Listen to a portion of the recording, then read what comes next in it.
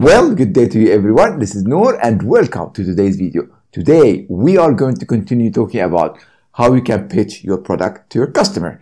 So, we talked previously that in order to pitch your product to your customer, you need to follow the 8 steps system and process in order to get a final and clear pitch to the customer. So, let me remind you with the first 6 steps that we went through. The first step is to amplify the problem of the customer. The second step is to demystify any misbelief that the customer might have. The third step is to introduce your product. The fourth step was to introduce the benefit and the advantages of your product. The fifth step is to talk about the proof and credential around your product. And the sixth step is to bundle your product into an appealing offer. So today we are going to talk about the 7th step, which is that you need to take your offer and to compare it with your competitor's offer. You see, I talked to you yesterday that we are going to do some bad mouthing today. Well, I was joking, okay? There is no bad mouthing.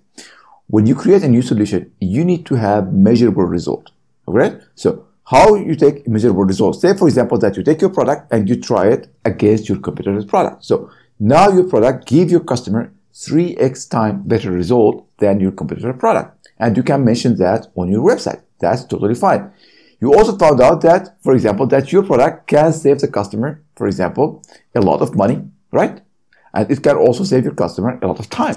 And you have a lot of measurable results that you can actually show your customer. So now you can take your competitor's offer, right? And then you can stack your offer beside it. And then you can show all the features and the benefits of your product against their benefit and their feature. And at the end, you can mention that your product, for example, is 2x cheaper and 3x more efficient. All right? That's one way of how you talk about your product. Apple did it all the time with Microsoft.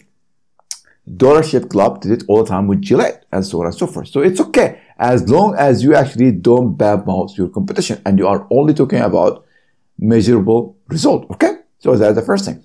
The second thing that you can do is you can appear as the good guy. So what do you mean by the good guy? Say, for example, that you take 1% of your net profit and you actually contribute to animals' rights organization. You also take care of the environment. So, for example, you do all your product made of green materials, right? You also start from a mission and a vision, and you have your own brand values, right? Now, all of these things are important for a sophisticated customer.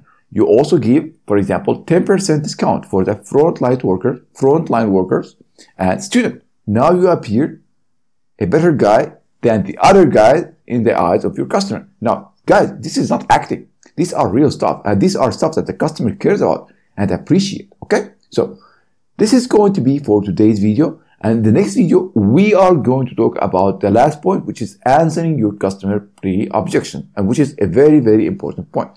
I will see you in tomorrow's video. You take care for now. This is Noor, and always with all love. Bye-bye.